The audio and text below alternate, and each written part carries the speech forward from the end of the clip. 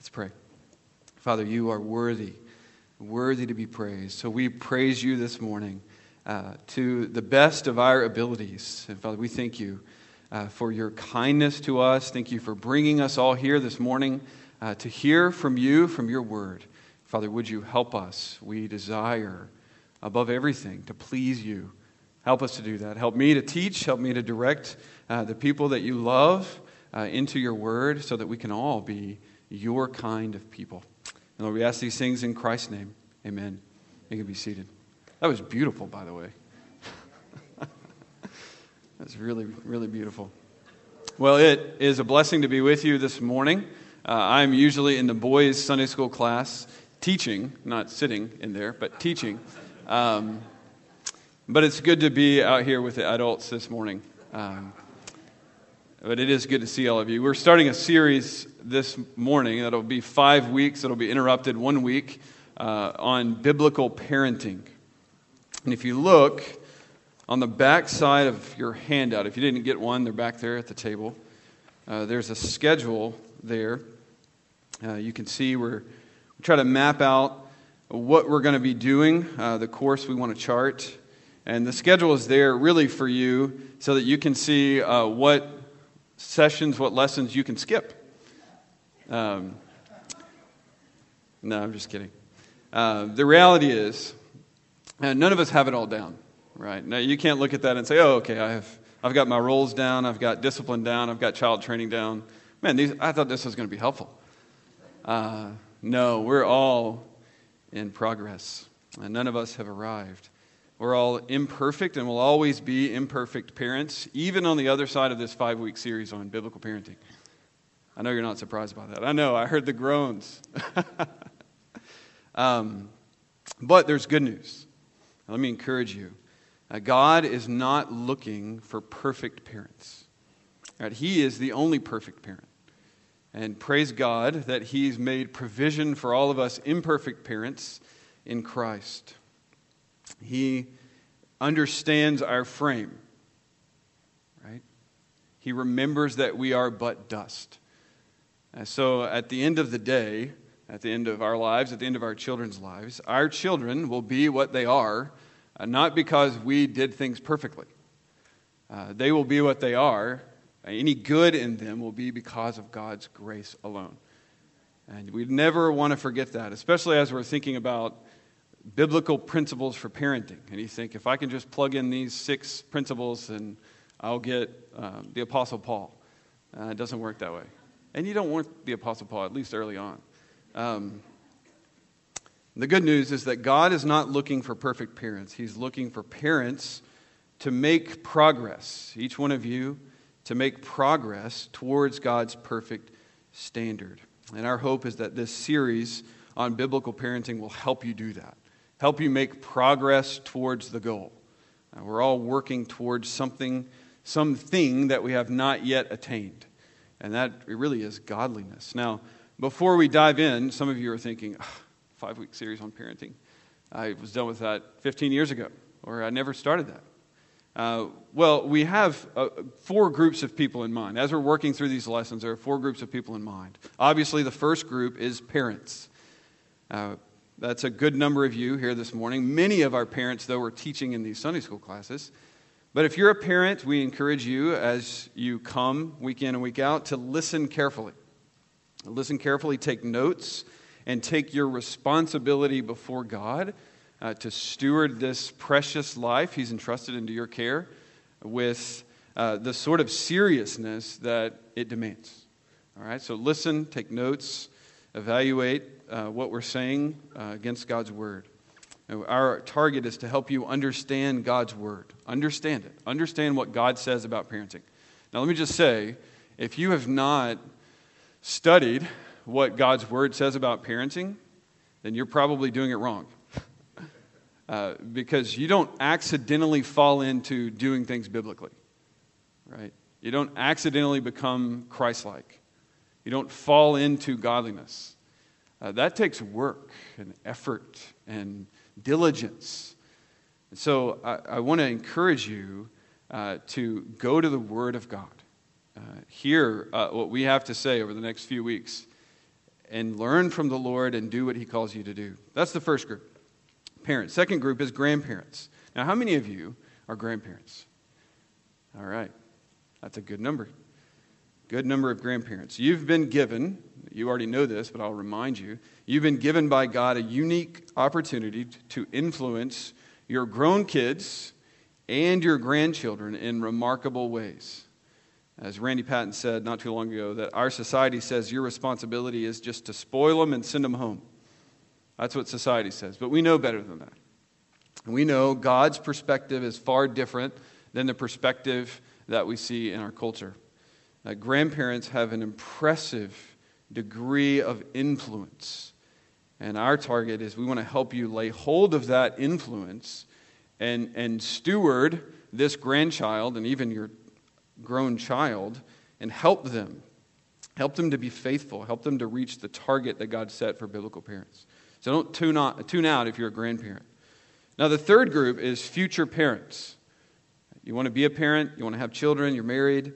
Of course, if you are in this position, you need to listen closely if you want to learn what God says about parenting. Now, there's a fourth group that I want to spend a little bit more time on because there's a large number of you here. That's those who interact with children or their parents, period. Now, if you're here this morning, that includes you. All right? You're single, no children, not married. Do you interact with children? If your answer is yes, then listen closely to what we have to say. All of us interact with parents and their children every Sunday, day in, day out during the week. And we all have, whether you're married or childless, we all have a unique influence and an opportunity to shape the kids that God has sovereignly brought into our lives. If you're here and you're sitting next to a parent and you're not a parent, God has brought you here for a very specific purpose. Right? You have the capacity to influence parents and children in a way that you often forget. Not obviously forget. I'm here to remind you. Let me prove this to you. All right, let me prove that if you're a single, unmarried person, that you have profound influence on children, and more than you even know. We're all the product of the shaping influences on our lives. Now, these influences are not determinative. They don't make us who we are necessarily, but they do form us into the people we are. Now, how many of you were influenced by someone in your childhood or teen years who was not your mom, dad, uncle, brother? How many? Raise your hand. Right. We have all been profoundly influenced by singles, married, grandparents, aunts, uncles. God gives singles, childless couples, profound powers of influence over children. And the problem, though, is that when we are single or childless, we often miss the profundity or the power of the influence we have.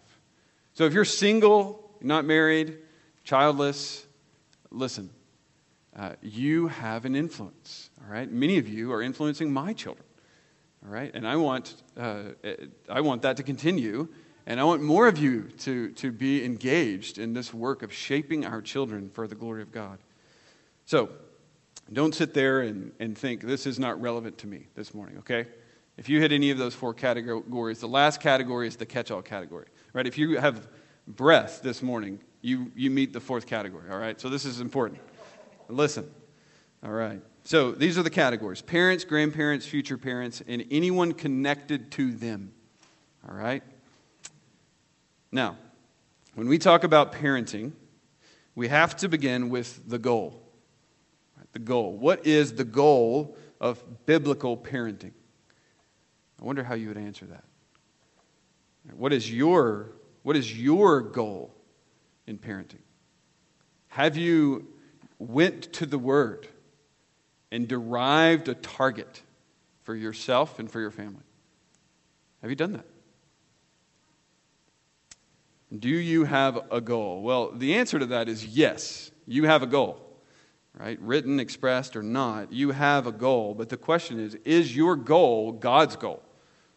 Right? You don't want to find yourself working in a different direction than the creator of your child. Right? That's not a position you want to be in. But if you have lived, you have children, if you've not set yourself to know God's word, and specifically what God says about parenting, you are most likely operating from an unbiblical goal for parenting. So take this time in the next 4 or 5 weeks as we think about what God says about parenting and formulate your goal. I'm going to give you one this morning, and you can look at it, take it, leave it, whatever you want to do with it. I think it's biblical. I would encourage you to keep it. But you need to formulate a target, all right, as a parent, grandparent, future parent, influencer of children. You need to have a target. And I'll give you one of those. But let's look at some unbiblical targets. Right, there are all sorts of misguided goals for parenting. All right, you know these, so we'll speed through them relatively quickly. The first, I would think, is quality of life. Quality of life. My goal is to give my child a better upbringing than I had. If I do that, I'm satisfied. There's a constant comparison to bringing up your child to the way that you were brought up, and there's a sense of pride that the quality of life that you're giving your child is better than what you received. And so that becomes your goal because it feels good. Right? My children are doing better than I was when I was their age. Right? I just want them to have a better life than I did. Now that's great, but it's an unworthy goal, right? It's an unworthy goal. What about morality? My goal is to help my child become a good human. One of the top selling books right now on Amazon is titled Raising Good Humans, a mindful guide to breaking the cycle of reactive parenting and raising kind, confident kids. Raising Good Humans. Another bestseller titled No Drama Discipline, the whole brain way to calm the chaos and nurture your child's developing mind, says the goal in parenting is to help children become good people who are happy, successful, kind, responsible, self-disciplined. Right? You don't need me to tell you that's an unbiblical goal. Right? Being a good human is not enough. It's not enough. Third, independence. My goal is to help my child become independent. Now, this is a common goal in our culture. If you Google what is the goal of parenting, this will come up. And I did that. And it linked me to a website called Quora where you can, essentially it's a knowledge database where you can ask any question and professionals answer. If you're not familiar with that, it's entertaining to say the least. Independence was at the top of the chart. And so I just pulled a couple of quotes from here. Let me share these with you. The ultimate goal of parenting, says one person out there in the world, is to no longer need to parent. From the moment a child is born, it moves in increasing increments towards independence. The goal is to be no longer needed, but hopefully still chosen to be included in your child's life and the lives of your grandchildren. Now the next one's pretty funny. The goal of parenting is to produce an offspring that can survive, provide food, shelter, protection from harm, teach them to fend for themselves, and teach them how to find or get food, and provide emotional support. Now that is not, I promise you, that's not from Petco's website. It sounds like it is.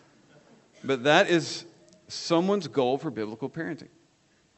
Or not biblical parenting, parenting. They need to know God's goal, I think. Fourth, self-actualization. I hear this a lot, honestly, and not just in the world, but in our own circles.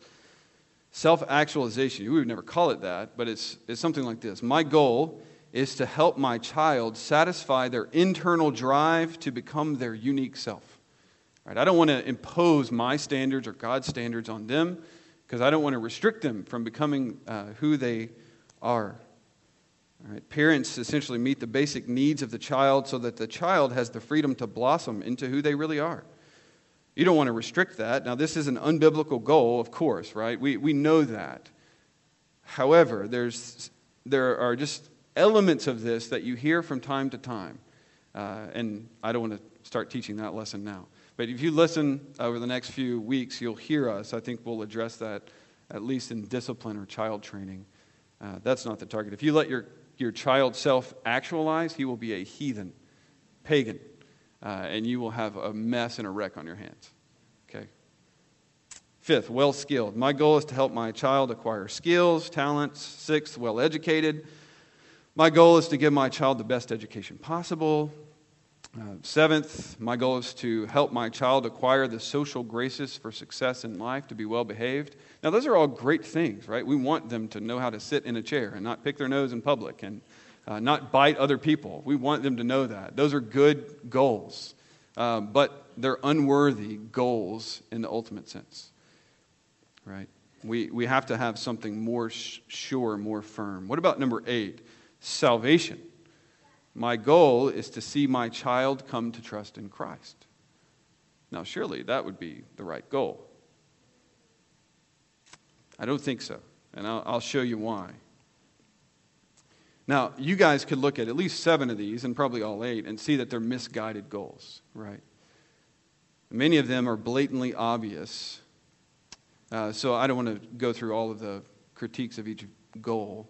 But let me share with you one critique that may not be so obvious with all of these 8 goals. What is the common denominator in each one of these goals? Well, we could probably find several. It's slightly complicated. But one that jumps out to me is this. Each one of these goals are outcome-oriented. They're outcome-oriented. I want my child to become blank. A good human, right? As good as my dog. I want my child to become well-educated, to become a Christian, to become fill in the blank. The focus is on outcomes. Now, here then is the problem with this sort of goal. Right? Here's the problem with an outcome-oriented goal for parenting. You cannot control outcomes. You can't do it. You cannot control outcomes. Outcomes belong to God. Those are God's. For example, can you save your child? Can you ensure that they repent and trust in Christ? No, you can't do that because that's God's work. Right? It's not yours to accomplish. So insofar as you try to accomplish that goal in the life of your child, you will exasperate them and yourself. Right? If you try to save them, you don't have the power to do that. Right? You don't have the utility, the capacity to give them a new heart. Right? That's beyond the pale of your responsibility. All right? Those outcomes belong to God. You can shape and influence your child to an amazing degree. And you will, for the good or bad, you will shape them to an amazing degree. But you cannot accomplish their salvation, right? You can't accomplish you can set as a target any of these goals, but they're all outcomes oriented.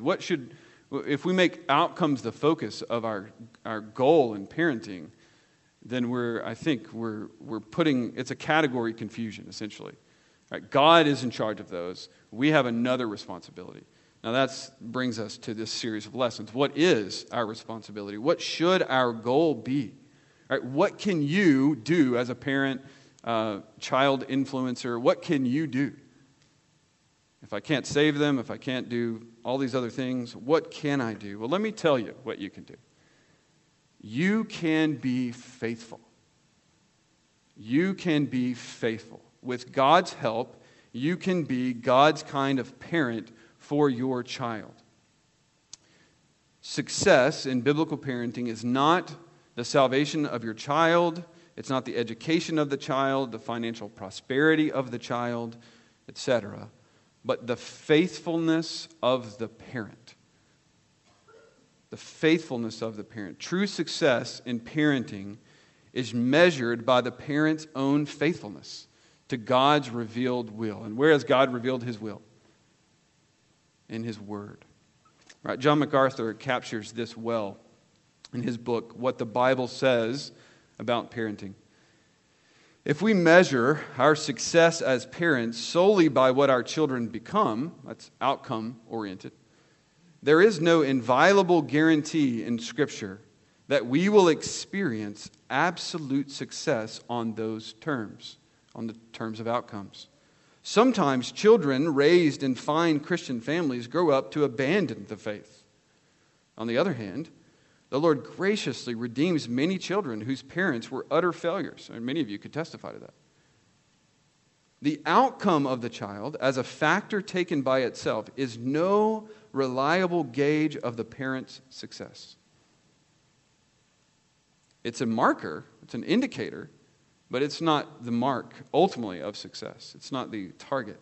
However, says MacArthur, the true measure of success for Christian parents is the parent's own character. To the degree that we have followed God's design for parenting, we have succeeded as parents before God. Faithfulness. Faithfulness to God is the target in parenting. Your own faithfulness. Turn with me to 1 Corinthians 4:2. I want to show this to you. And I'm going to essentially fill out for us a goal for biblical parenting the next few minutes. And this is the start of it, 1 Corinthians 4, 1-2. Now, Paul, in 1 Corinthians 4, he's talking about his own ministry before the Lord. In verse 1, 1 Corinthians 4, verse 1, he says, "Let a man regard us in this manner, as servants." That's a subordinate rower, an under-rower, someone who's just an assistant to someone. As assistants or servants of Christ and stewards of the mysteries of God. All right, steward there is the word for like a manager, a house manager. Someone who manages the property of another. All right, and what here is Paul stewarding in verse 1? 1 Corinthians 4, verse 1.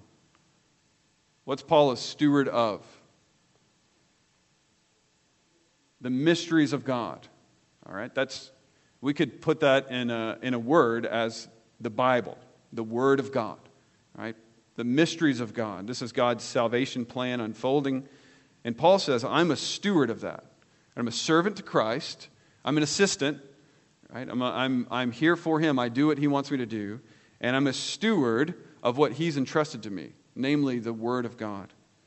And verse 2, "In this case, moreover, it is required of stewards that one be found trustworthy." Now, the word here is pistos, which is faith or believing, and is often in contexts like this translated as faithful, right? Full of faith, reliable, trustworthy. That's the target. So a steward, again, here, is someone who is the overseer or manager of the possessions of someone else. All right?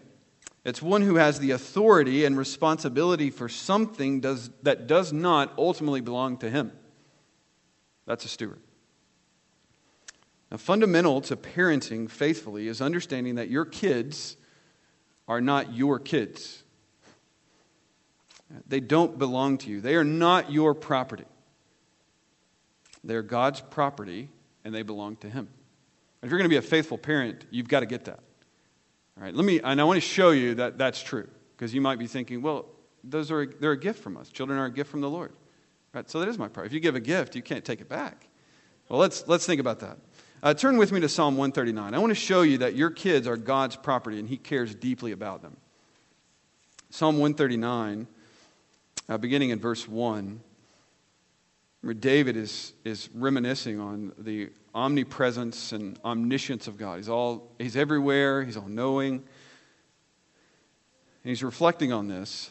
And in verse 1 he says, "O Lord," or Yahweh, "you have searched me and known me. You know when I sit down and when I rise up." Now, is that true of your kids? "You understand my thought from afar. You scrutinize my path and my lying down, and are intimately acquainted with all my ways. Even before there is a word on my tongue, behold, O Lord, you know it all. You have enclosed me behind and before, and laid your hand upon me. Such knowledge is too wonderful for me. It's too high. I cannot attain it. Now, why does God have such intimate knowledge of David? It's a great question. And you jump down to verse 13. For. It's a causal conjunction. Here's the reason why I know everything about you, David. Here it is. For you formed my inward parts. You wove me in my mother's womb. And I will give thanks to you, for I am fearfully and wonderfully made. Wonderful are your works, and my soul knows it very well. My frame was not hidden from you when I was made in secret and skillfully wrought in the depths of the earth. Your eyes saw or have seen my unformed substance, and in your book were all written the days that were ordained for me, when as yet there was not one of them. He knows everything about David because he made David. From the womb, God had said, this one is mine. I'm making him for myself. And he keeps a watch over the things that belong to him. He knows everything about him because he carefully crafted him. Now in Psalm 22, verse 9 and 10, David says this, Yet you are he who brought me forth from the womb. You brought me forth from the womb. He crafts you, right? He crafts your child in the womb of the mother. And then, Psalm 22, 9, you brought me forth from the womb. You made me trust upon my mother's breasts. God did that. Why? Because he loves this little life. He made it. It's his. Right? If you don't make the child love your mother's breast, it's not going to eat. He loves it. He keeps it. Upon you I was cast from birth. You just thought your child was cast upon you, Mom, from birth. No. You were a means to an end. God was working to preserve this life, and you were the one he chose. He says, you have been my God from my mother's womb. Wow. That is powerful. You've been my God from my mother's womb. God delivers his children from the womb because he loves them. He sets them aside from birth and diligently keeps them, and they are his possession. All right? They're his possession, so he takes care of them. Now, Psalm 127:3 does say, Behold, children are a gift of the Lord. The fruit of the womb is a reward. Right? They are his possession, but he uses means to take care of his possessions. And you, parent, you are that means. Right? He loves this life, and he's put it into your care. Now, Psalm 127:3 is really powerful because the Lord says, children are a gift of the Lord. The fruit of the womb is a reward. That should be the tone of our parenting. This is sort of a tangent that I'm going to get on for just a second. Parenting is not misery. It's not painful. I mean, it is painful, but it's not primarily characterized by pain, difficulty, sorrow. Children are a gift from the Lord. What do you do with gifts? You enjoy them. They're a reward. Read the tone. Read Psalm 127, right? Now, if that's not the tone of your home, there's elements that is in your home or in your home that are not functioning God's way. Now, I'll say that's true for me. That's true for Jason, right? We're all in this process together. But God's design is that this parenting process should be one of joy, right? It should be happy. It should be full of life. Because God says, here's this wonderful thing I made, right? I've cared for it from the womb, out of the womb. I'm taking care of it all along the way. I'm making it love these things to preserve its life. Now I'm going to let you take care of it. And you should enjoy it, right? But don't think along the way that now this is yours and you do what you want with it, right? This is what Israel thought. Now I want you to turn with me to Ezekiel. Ezekiel chapter 16. This is going to seem like a step in a strange direction. But Israel thought somewhere along the way that God's gifts to them became their own, and now they could do with it whatever they wanted. Right? So Ezekiel 16, this is just a powerful chapter where God says he came to Israel when they were essentially abandoned. Right? They were helpless, hopeless. If God would not have come to them, they would have died. And he lavished them with all these good things. Blessing upon blessing, gift upon gift, and he is just remarkably kind to them. And then in verse 14 of chapter 16, he says, "Then your fame went forth among the nations on account of your beauty." Not a beauty that you acquired for yourself, but that God accomplished. He says, "For it was perfect because of my splendor which I bestowed on you." I gave you beauty, and all of a sudden you started thinking it was for yourself, and you got proud. Right? Then verse 15. "But you trusted in your beauty and played the harlot because of your fame. You poured out your harlotries on every passerby who might be willing. You took some of your clothes made from yourself high places of various colors and played the harlot on them, which should never come about nor happen." Now notice this next verse. "You also took your beautiful jewels made of," whose gold? "My gold. And of my silver, which I had given you." But you gave it to us, God. We could do it whatever we wanted to. Not in God's economy. "And you made for yourself images that you might play the harlot with them." Verse 18. "Then you took your embroidered cloth and uncovered them and offered my oil and my incense before them." But God, I acquired this with my own money and effort and work. Nope, that's not how it works in my economy. Who gave you the strength to get that? This is mine. Verse 19, "Also my bread, which I gave you." You gave us the bread. Isn't it mine? Nope, it's still mine. "Fine flour, oil, and honey, which I fed you, you would offer before them for a soothing aroma. So it happened, declares the Lord God." Now verse 20. "Moreover, on top of it all, of all the gifts I gave you that you thought were yours and you could do with whatever you wanted, you took your sons and daughters whom you had borne to me and sacrificed them to idols to be devoured. Were your harlotry so small a matter? You slaughtered" whose children? "My children, and offered them up to idols by causing them to pass through the fire. You slaughtered my children." Your children are not your own. They are entrusted to you as a gift, but they belong to God. Don't forget that. Right? If you're going to be faithful, you've got to remember that fundamental reality of parenting is that these are entrusted lives into your hands for a season. And the word here, well, he says, "You slaughtered my children."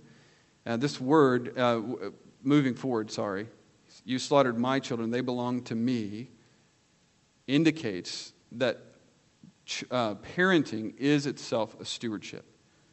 Right? They're God's and we steward them. Now, Luke 16, 1-2, let me share this with you. This is in the New Testament, the word stewardship occurs, I think, maybe 8 or 10 times in these 10 verses. Luke 16, 1-10. It's translated as the word manager, but it's really powerful to think about it. Luke 16, verse 1, it says, "There was a rich man who had a manager," or a steward. "And this manager was reported to him as squandering his possessions. And he called him and said to him, 'What is this I hear about you? Give an accounting for your management,' or your stewardship, 'for you can no longer be a manager.'" And Jesus uses this to teach that every one of us will give an account to God for our stewardship, for how we're treating, how we're stewarding God's possessions. That's true in finances. That's true in your physical strength, your mind, your mental capacities, your youth. It's also true of parenting. We'll all give an account for our management. Now here's the question. How will you stand? How are you faring right now in stewarding this life that God loves and God made and kept from the womb until now and is entrusted into your care? How are you doing? Right? How's your stewardship looking? In his book, Withhold Not Correction, Bruce Ray puts it this way: God has entrusted with the fruit of the womb. Nothing in all of creation is more valuable. The Lord opens the womb and gives a child, perhaps several, to a man and his wife to manage and to raise to maturity. This is a stewardship. Though our children are flesh of our flesh, we don't own them. They're not ours. We are responsible to manage them for another who has made them for himself. All right? So, what then does the master require of us? Right? He's given them to us to take care or to influence, if you're not a parent, to influence and shape. What does the master require? What does he want us to do with these precious lives that he has entrusted to our care? For what will we be held account? Well, the most succinct, I think, statement on parenting is Ephesians 6:4 in the Scriptures. Ephesians 6:4 says this: Fathers, do not provoke your children to anger. All right? Negative. This is God. This is what God is saying to his stewards. All right? Father, you're a steward. You have children or you influence children. Don't provoke my children to anger. First. Second, and this is a lot more positive. But bring them up in the discipline and instruction of the Lord. Bring them up. This is what I want you to do with them in the years that you have with them. Raise them. Don't let them just come up. You have to shape them. You have to form them into the kind of kids I want them to be. Implication: that won't happen by accident. Right? You've got to work at it. And it says, bring them up in the discipline and instruction of the Lord. Of the Lord. Now, there's a lot to be said about that, and we have weeks ahead of us where we will say that, Lord willing. But I want to key in on this last phrase, of the Lord. It's not your preferences. It's not your wants, wills, or desires that should determine how you bring up your child. It's the discipline and instruction of the Lord. It's his standard. It's his discipline. It's his instruction. It's his training. He wants that from you. So the account you give to him will be based on that instruction. Have you done this? So let me sort of tie all that together into one definition based on these verses. And I give that to you in your handout. Here's what I see to be the goal of biblical parenting. Biblical parenting, the goal, is to be a faithful steward of your child by actively bringing them up according to the discipline and instruction of the Lord. The goal of biblical parenting is to be a faithful steward of your child by actively bringing them up according to the discipline and instruction of the Lord. You cannot control the outcome of your child's life. And some of you are experiencing that right now. You wish you could, but you can't. It's hard.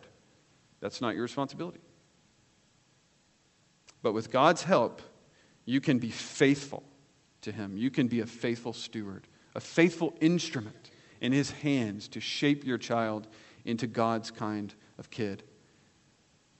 Now, how do we do that? All right, how do we do that? How do we be faithful? It's easy to say, yeah, let's just be faithful. It's nice and general, and it's comfortable. Right? We can be faithful. But let me give you 4 commitments. I think if you're going to be a faithful parent, you need these 4 commitments. First, turn in your Bible to Matthew 22, 35 to 40.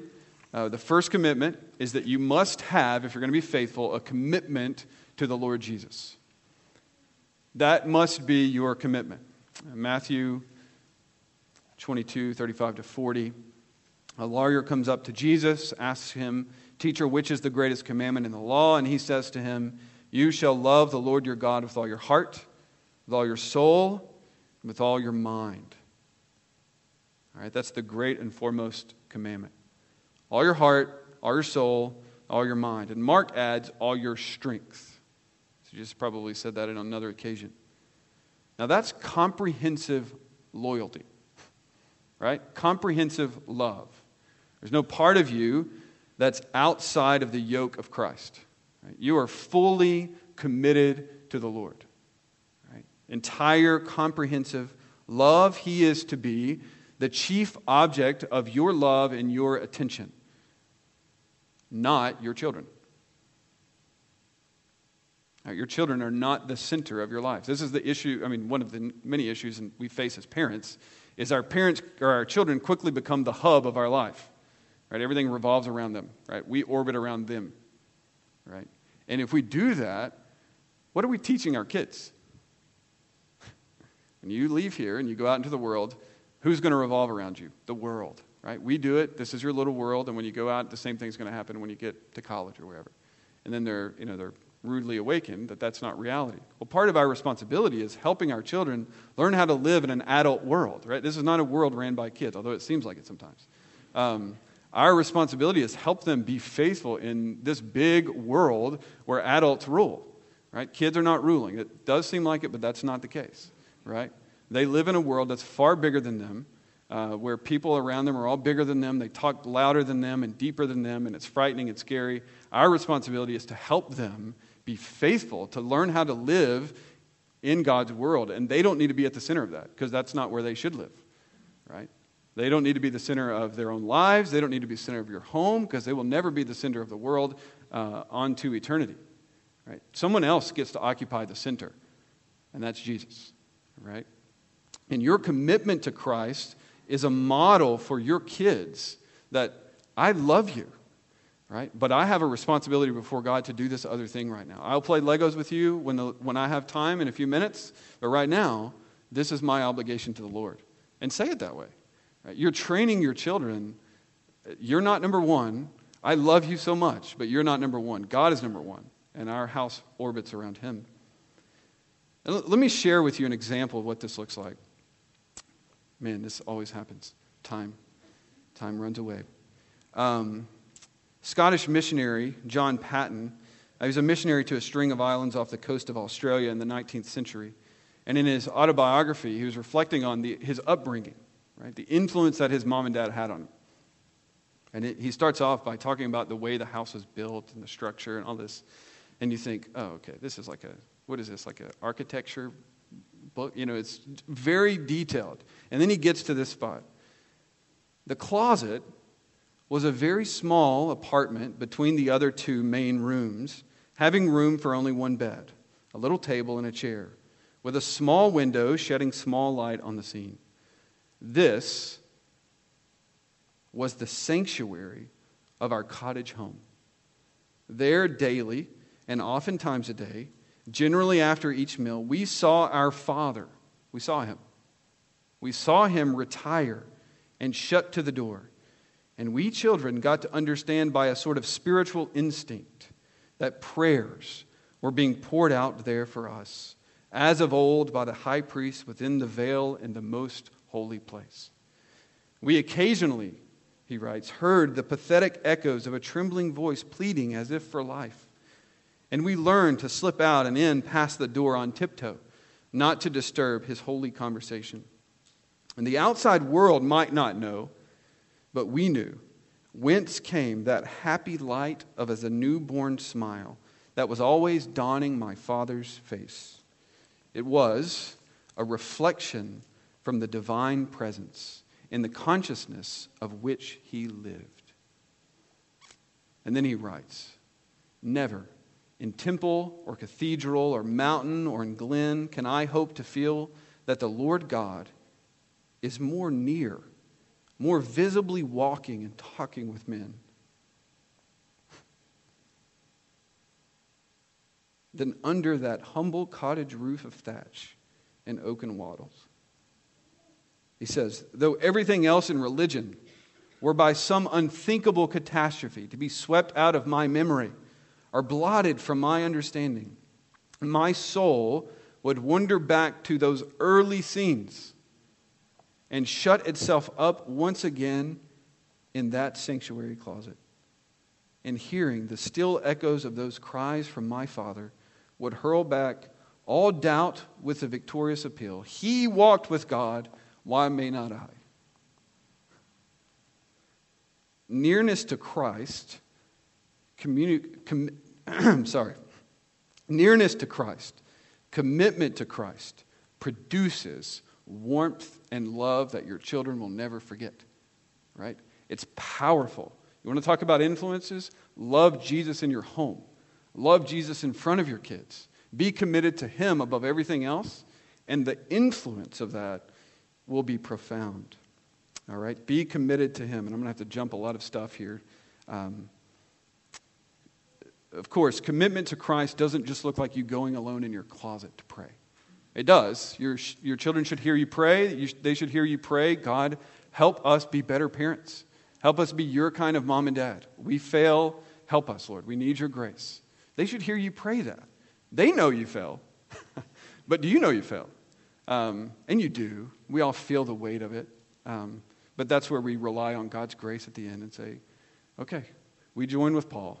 We worked harder than everyone. But in the end, it's God's grace that was working within us and through our kids. But it doesn't look like just going into your prayer closet. No, it looks like obedience, right? True love expresses itself in obedience to God. This is the way that Jesus says in John 14. He says, let me read this to you really quickly. And a string of verses, he says, if you love me, you'll keep my commandments. He says, he who has my commandments and keeps them is the one who loves me. And he goes on and on, multiple statements about obedience and love. And then he gets to this last one in verse 31. He says, so that the world may know that I love the Father. I tell them about it. I take them to synagogue. I make sure that they're reading their Bible all the time. I make sure I do family devotions. I make sure I do this, or this. Nope. So that the world may know that I love the Father, I do exactly as the Father commanded me. How do you express your love to Jesus? Do what he says. Submit to him. Be his kind of person in your home. Be his kind of mom, his kind of dad, his kind of grandparent, his kind of influencer. All right? Now, there's so much more to say about that, but let me give you some questions to diagnose your heart. Ask yourself, am I fully committed to the Lord Jesus Christ? Am I fully committed to raising my children God's way? Am I willing to obey whatever he calls me to do, even in the things I don't like? Maybe that's spanking them, withholding not the rod. Well, if you're convinced that this is God's way, how you feel about it, in one sense, does not matter, right? What matters is doing what God calls you to do, right? Feelings follow, all right? But the important thing is to do. Jesus says, by this they'll know that I am of the Father, that I do what he says, right? Do what he says. Am I actively trusting in the Lord with the results of my child? Am I actively trusting the Lord with the results of my child and putting my effort in being God's kind of parent? Are you doing that? I have 5 more X-ray questions. If you want to know them, I can talk to you afterwards. So that's commitment number 1. Commitment to the Lord and being his kind of parent. Commitment, ultimately, though, in a word, to Jesus. All right? The second commitment, if you're going to be faithful, is a commitment to your spouse. All right? You want to hear more about that? Come here next week. I will just say quickly, Genesis 2:24 says that the husband and wife relationship is a one flesh union. And Jesus says, what God has joined together, let no man separate. All right? Your children do not exist in a one flesh union with you. Right? They are not a one flesh union. Actually, the same text says that union will end. And it needs to end. Right? They need to leave. And praise God, in our culture, that's around 18. I love my kids, but I also love my wife. That's our priority, is one another, our one flesh union. That has to be your priority. Your children will leave, right? A son or a child shall leave his father and mother and hold fast to his wife, right? They need to leave, and you need to get them ready to do that. Amen? All right, you need to be committed to your spouse. Third, you need to be committed to your family. And this will be the last point here. Deuteronomy 6. I want you to turn there really quickly. Deuteronomy chapter 6. I just want to show you a couple of things from Deuteronomy 6. Commitment to your family, right? It doesn't look like a 40, 50, 60-hour work week. It doesn't look like keeping the clean house. Of course, you need to, if that's your stewardship, you need to do it. But when I'm talking about commitment to the family, I'm talking about a commitment to them that looks like Deuteronomy 6, 1-9. All right? And because of time, I won't read verse 1. I'll jump down to verse 4. Actually, let me read verse 2. He says, so that you and your sons and your grandsons might fear the Lord, your God. All right? Teach these lessons and do them so that you and your sons and your grandsons, right? These are your grandparents. Might, he says, fear the Lord your God. That's the target. Fearing God, right? If you look down at verse 13, you shall fear only the Lord your God and shall worship him and swear by his name. The target in parenting is, you might call it generational worship of God or generational fear of God, right? We have to look at that big target. Right? The problem, the challenge is, and you all know this, is in parenting or when you're babysitting or whatever you're doing, you have the grandkids, the challenge is you get caught up in all of these little bitty battles, right? They always leave their Legos in the hallway. Right? You're probably sensing a Lego theme here. You get caught up in those. You get myopic, so focused on those things that you lose the larger picture of what is my goal. My goal is to be faithful, right? My goal here is generational fear of God. It's worship of God. That's my target. That's what we're after. And the way that I accomplish generational fear of God is being faithful right now. All right? This is more than about Legos in the hallway. All right? This is about his soul. This is about his eternity. This is about my soul and my accountability before God. All right? So we want to think big picture. Generational worship, generational fear of God. All right? Verse 5, he jumps down and he says, you shall love the Lord your God with all your heart, with all your soul, with all your might. Right? That's priority number 1. Love God. Verse 6, these words which I'm commanding you today shall be on your heart. Right? They should so permeate who you are. They're on your heart. And then verse 7, you shall talk of them. So they're going to come out of you because they're part of who you are. That's your commitment to the Lord and to your family. And it flows out in talking of them when you sit down and when you rise up, when you walk by the way, when you lie down, when you rise up. That's all the time, right? You don't need to just think, all right, I need to be instructing my children. All right, I've got 9 o'clock a.m., that's when I do that. No. It's by the poolside, right? It's on the way to your grandparents. It's coming to church. It's in the hallway. It's everything you're doing. It's the whole milieu of your life. Look, that's verse 7. And verse 8, he says, you shall bind them as a sign on your hand, and they shall be as frontals on your forehead. You shall write them on the doorposts of your house and on the gates. Now, that's not our Jewish friends. We love them, and they take this very literally. But this is not about writing it on your doorpost, having a mezuzah, then putting on your door. That's not what it's about. This is about putting this on your heart, right? You can't bind anything on your heart, right? Physically. This is hiding God's word in your heart so much that it flows out in your life, right? So you can't accomplish this commitment by writing scripture and posting it on your walls. That's a good thing. You should do it. Go ahead. But the Word of God should so permeate you that your home is therefore full of it, right? You are so full of God's Word, so committed to your family that you are teaching and modeling Scripture in every milieu of life. That's the commitment. Taking God's Word, the fear of God, and passing it on to generation after generation. In a word, we are to be modeling confidence in God before our children, right? Every situation, every challenge, every trial is an opportunity to model confidence in God, right?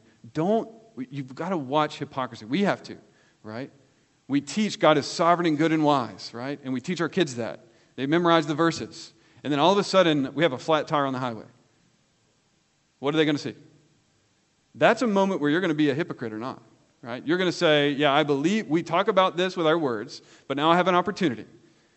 Am I changing this tire like a person who believes in a sovereign, good, loving God who orchestrates every event in my life for my good and for His glory? That's the target. Now, we all fall, right? But that's our target. And when you fall, changing the tire, you get back in the car and you say, do you think I changed that tire to the glory of God? And everyone knows, no, you did not. We all saw you. We saw this, Dad. How would a godly man respond? And your wife says, well, you could have not thrown the the wrench across the way. That would have helped. How would a godly man respond? Well, in that moment, the godly man looks and he says, okay, we believe that God is good and sovereign. Psalm 139:16 says that in his book were written every one of my days before there was yet one of them. This was written in God's book for me. Did I humbly receive that? No, I did not. I've sinned against you, wife. I've sinned against you, children. Would you forgive me? I've sinned against God first and foremost. Right? And you're modeling not just how to respond to a flat tire, but you're modeling how to repent and ask for forgiveness as well. All right? Come back in the next 4 weeks and you'll hear more about this. Let's pray. Father, thank you for your faithfulness. Thank you for your love.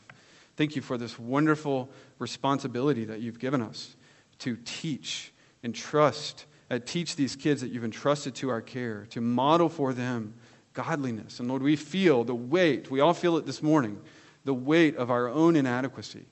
But Lord, you are so good to cover our failures with your grace. And we just pray that you would help us to press on and press on harder and harder to become your kind of parents. Lord, may we all here be found faithful.